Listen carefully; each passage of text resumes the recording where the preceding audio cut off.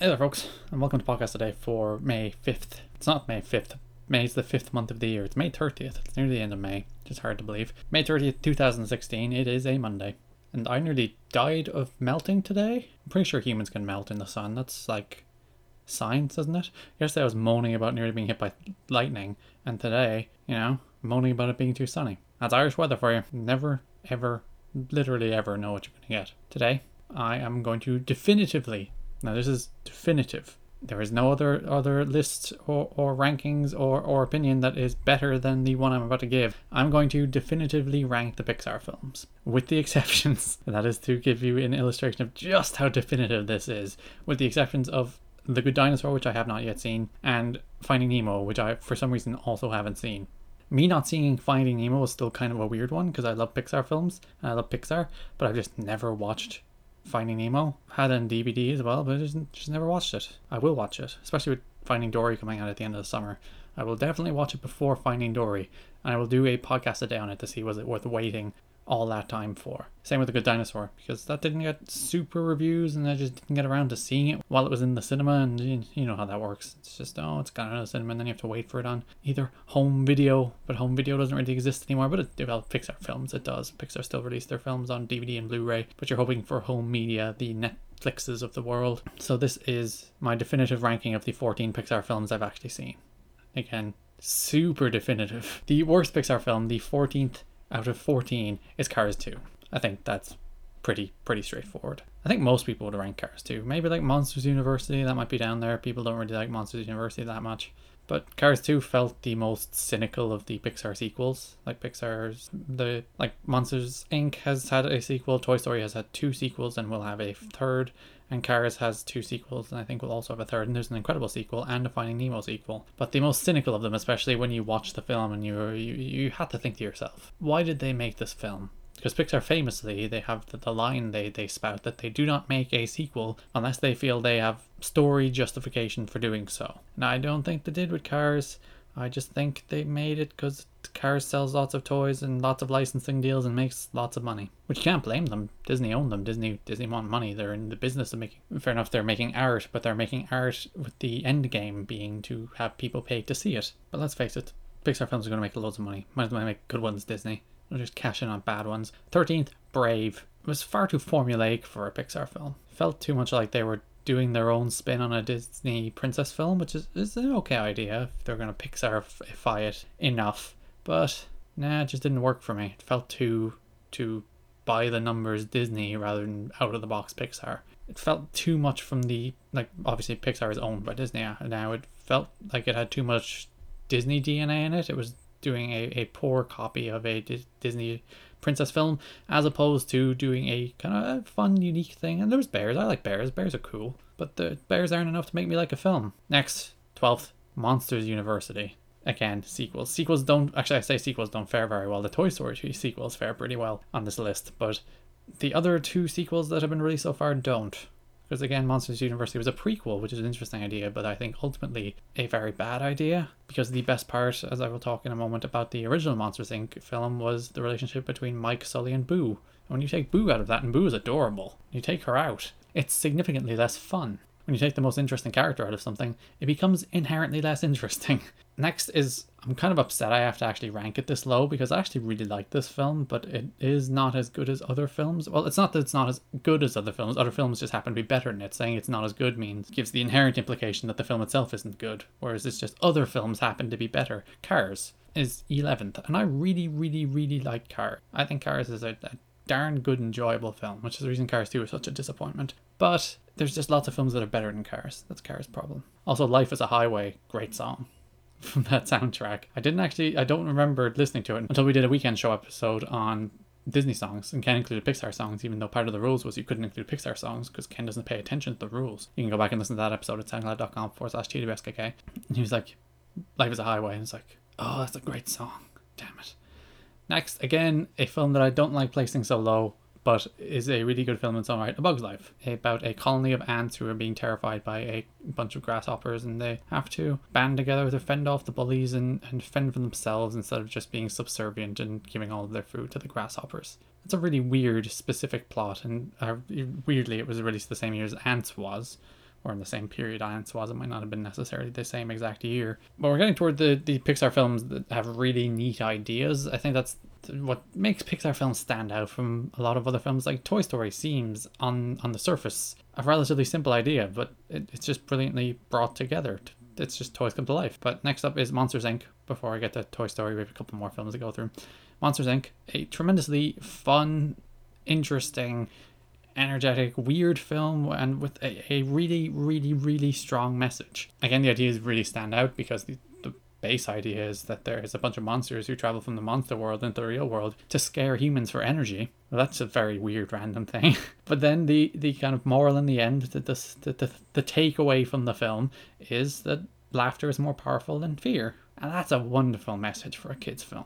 That's a wonderful kind of moral for kids to take away from going to the cinema. That the idea that just, don't be mean to people. And you'll get more from making people happy than you will from making people sad. Next up is Ratatouille, which is a super charming film and also extremely unrealistic because no matter how well a rat could cook, if a rat came into your kitchen and you'd be like, get it out! Kill it! You're going to be like, the rat can cook. The rat actually pulls his weight. You'd be like, kill the rat. But it's super charming. Realistically, A Bug's Life, Monsters Inc., Cars, and Ratatouille, I have ranked them in this. I've ranked them from Ratatouille, Monsters Inc., A Bug's Life, and Cars in that order. But I think you could slot each in and out. I think they're the most interchangeable on this list. You could take any of all four are about on the same level. They're not quite super visionary as the best of the best Pixar films, but they're also super fun times. Now we're hitting the heavy hitters. 7th, Toy Story 2.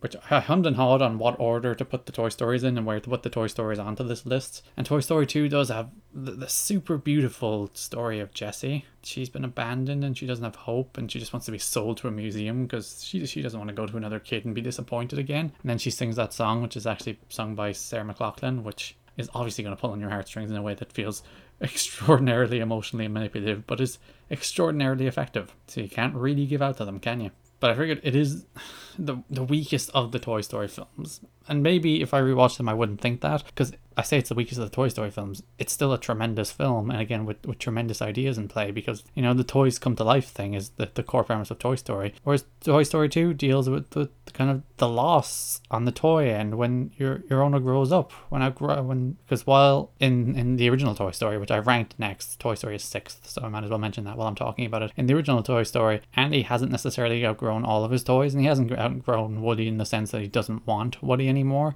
He's just found a new thing. That's more about what happens when new things kind of come along.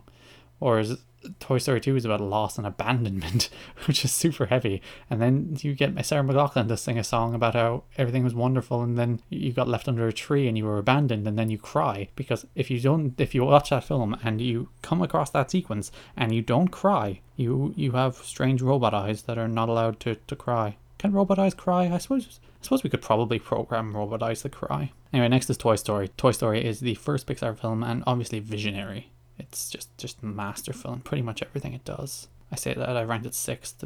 There's 5 films that I think are better than it. But I think from Toy Story up, these are masterpieces. These are tremendous pieces of filmmaking on pretty much every level in Toy Story. Not only does it have a wonderful voice cast, Tom Hanks and Woody Allen in particular in the main 2 roles as Buzz and Woody, but it's just such a smart film. It really does think through what would toys be like if they came to life, and then realize that in a way that looks amazing. Actually, go back and watch Toy Story. That film is 20 years old and it looks like it could be released tomorrow and no one would go, this film doesn't hold up pretty well. It actually holds up bizarrely well. It looks so good. It's scary. In the 5th spot, the best superhero film ever made. Well, maybe not quite best, but one of the best superhero films ever made, and most certainly the best Fantastic Four film ever made, The Incredibles, which comes across a family of superheroes who are in retirement, basically. The world has moved past the point where they want superheroes anymore. I was going to say need superheroes, but they still kind of need superheroes, but they don't really want superheroes anymore. Superheroes have overstayed their welcome. And actually, if you compare it to like Civil War or the X-Men films or even Batman vs. Superman, it's kind of the same idea, isn't it? Society isn't sure about whether or not they actually want superheroes roaming their streets. So they force them into retirement and working office jobs while they fight crime on the side under the radar, and then obviously giant threat. It's such a good satire of superhero stuff though, and superhero tropes and that kind of stuff. Especially because it was released before all the silly superhero films were all released in the last 10 years. The explosion of superhero films. In that respect, it was ahead of its time, because if you released that film now, it would be no less good, but it actually maybe be more interesting in kind of the cultural lexicon as a satire of a genre that's taken over filmmaking, essentially, or at least big blockbuster filmmaking. But this film was released in, I want to say, 2004, and yet its commentary on superhero films is no less sharp then than it would have been had it been released today. Next up in the fourth spot, Up. Now you might say, well, Up isn't that great a film after the first 10 minutes. And I disagree, but I would kind of agree, because obviously the highlight of Up is the first 10 minutes. But again, the weirdness comes to the forefront. It's about a man who accidentally kidnaps a child and flies his freaking house up with a bunch of balloons to South America. Of course, you can't talk about Up without those opening 10 minutes. Those opening 10 minutes are what got the film an Oscar nomination. It is just totally pulling on your emotional heartstrings. And it's a kid's film. It's a kid's film that just makes you cry within the first 10 minutes. It's like, yeah, look at these nice characters, and oh yeah, they're having a nice lovely time, and oh yeah, oh no, they haven't achieved their life dreams. Oh, now that everything has worked out quite like they'd planned it. Oh, and now one is dead, and I can't take it anymore. And you see, I was giving out recently, actually, about films that introduce characters solely to kill them off, and you would think I'd be a little upset at this film because it does the same thing. It introduces Elliot at the start of the film solely to kill her off. But the rest of the film, the entire other 80 odd minutes of the runtime, is about Carol dealing with that loss. And that's the difference. Because that character isn't killed off for no reason or for a cheap tug in the heartstrings. That character is killed off in order to get you to care about Carol and his journey to South America. You wouldn't care otherwise. It's just a weird guy going to South America in his balloon then, because they introduced that character and made you feel for her and then killed her, which is a very callous thing for a filmmaker to do. But it gets you to care about what Carol is doing. Makes the film work. Keeps the film ticking over. See, that's the difference between doing something as a cheap way to get the audience to invest in something, or making it kind of fundamental to making you care about what's happening in the film. As I'm running quite long, or longer than usual, I'll go through the top three pretty quick. Toy Story 3, which takes the ideas of Toy Story to their natural conclusion, because Toy Story is about loss and time, the passage of time and being left behind, and it in real time, which is this strange thing, because the original Toy Story film was released in the mid-90s, and then this was released in 2010, so Andy grew up literally in real time, which is a weird little thing, and toys have been left behind. And what do they do next? And is the thing that comes next as good as the thing you had? And what happens when it isn't? And what do you do? Do you break out of the preschool, or do you just accept your lot in life and move on? God, Pixar makes smart films. Speaking of, their most recent release, but their most recent release was The Good Dinosaur. But the one before that is at number 2, Inside Out, which once again has a tremendously super clever idea at its core. The idea being it's okay to be sad, which is a fundamentally extremely mature message for any film to have, never mind a kid's film, because kids are told over and over again, cheer up, or I want to see that smile, buddy. There's a stigma on people feeling sad, and everyone feels sad. Sadness is a part of life. We have to learn how to deal with our sadness and use it in a way that's in some ways productive, rather than letting the sadness eat us alive slowly from the inside, which can happen to the best of us. But Inside Out is just like, it's okay. Sadness is a part of life. And then they realize that in a pretty fantastic way by turning your head into a theme park full of emotions that are constantly contradicting and fighting with one another, which is what any person's head is like, never mind a teenager's when the hormones are going through the roof. And it all just creates a super smart film that has a fantastic message at its core. But it's only number 2. Number 1, WALL-E. I'm sure you worked it out by the fact that I told you the 2 films that aren't going to be on this list, and there was only 1 film left, and that is WALL-E. Because I heard hype about WALL-E at the time, because I didn't see WALL-E in the cinema. I've seen most of these films in the cinema. As I said, I usually see Pixar films in the cinema, unless for some reason I just forget. But I saw WALL-E and I was like, nah, a weird trash compactor wandering around freaking Earth after we've been abandoned. That's not interesting. Oh, what, the first 20 minutes have no words? Nah, that's not interesting. Oh, environmental themes? Been there, done that. That was me, 8 years ago when WALL-E was released. Stupid, dumb, 16-year-old me. I haven't gotten much smarter since, but I've gotten smarter enough to realize that I shouldn't be so close-minded before films are released, and then see the film and realize, good God, it's a masterpiece. On every fundamental level, WALL-E is a masterpiece. It's one of the few Pixar films that's a pure love story, but also it's about a trash compactor and a robot falling in love, and they shouldn't fall in love, and then they discover that the planet that they're living on is still habitable. And I do love the scene in space where humans have devolved to just sitting in chairs and never moving, and we've all gotten fat and we don't even know how to walk anymore because we're just carried around by our automated chairs. I wonder if society ever get like that, where we get so automated that like walking is unnecessary.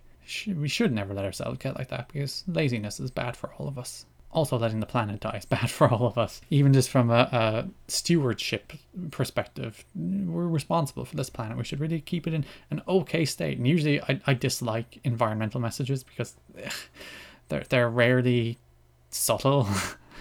But WALL-E kind of wraps the environmental message around a love story between two robots who you wouldn't really imagine falling in love. I wonder, will robots actually fall in love? When we develop like AI, and they can think, and they can slowly develop and get smarter, well, do you think they'll fall in love? I hope so. I hope we don't deprive robots of that kind of thing, especially when they become our overlords and rule us all. I'm on your side, robots, don't kill me. That's my definitive ranking of every single Pixar film except the 2 Pixar films I haven't seen, which makes it less definitive, but it is definitive nonetheless. You can hear new episodes of podcasts today every single day on soundcloud.com/GDRSKK, on iTunes or on YouTube.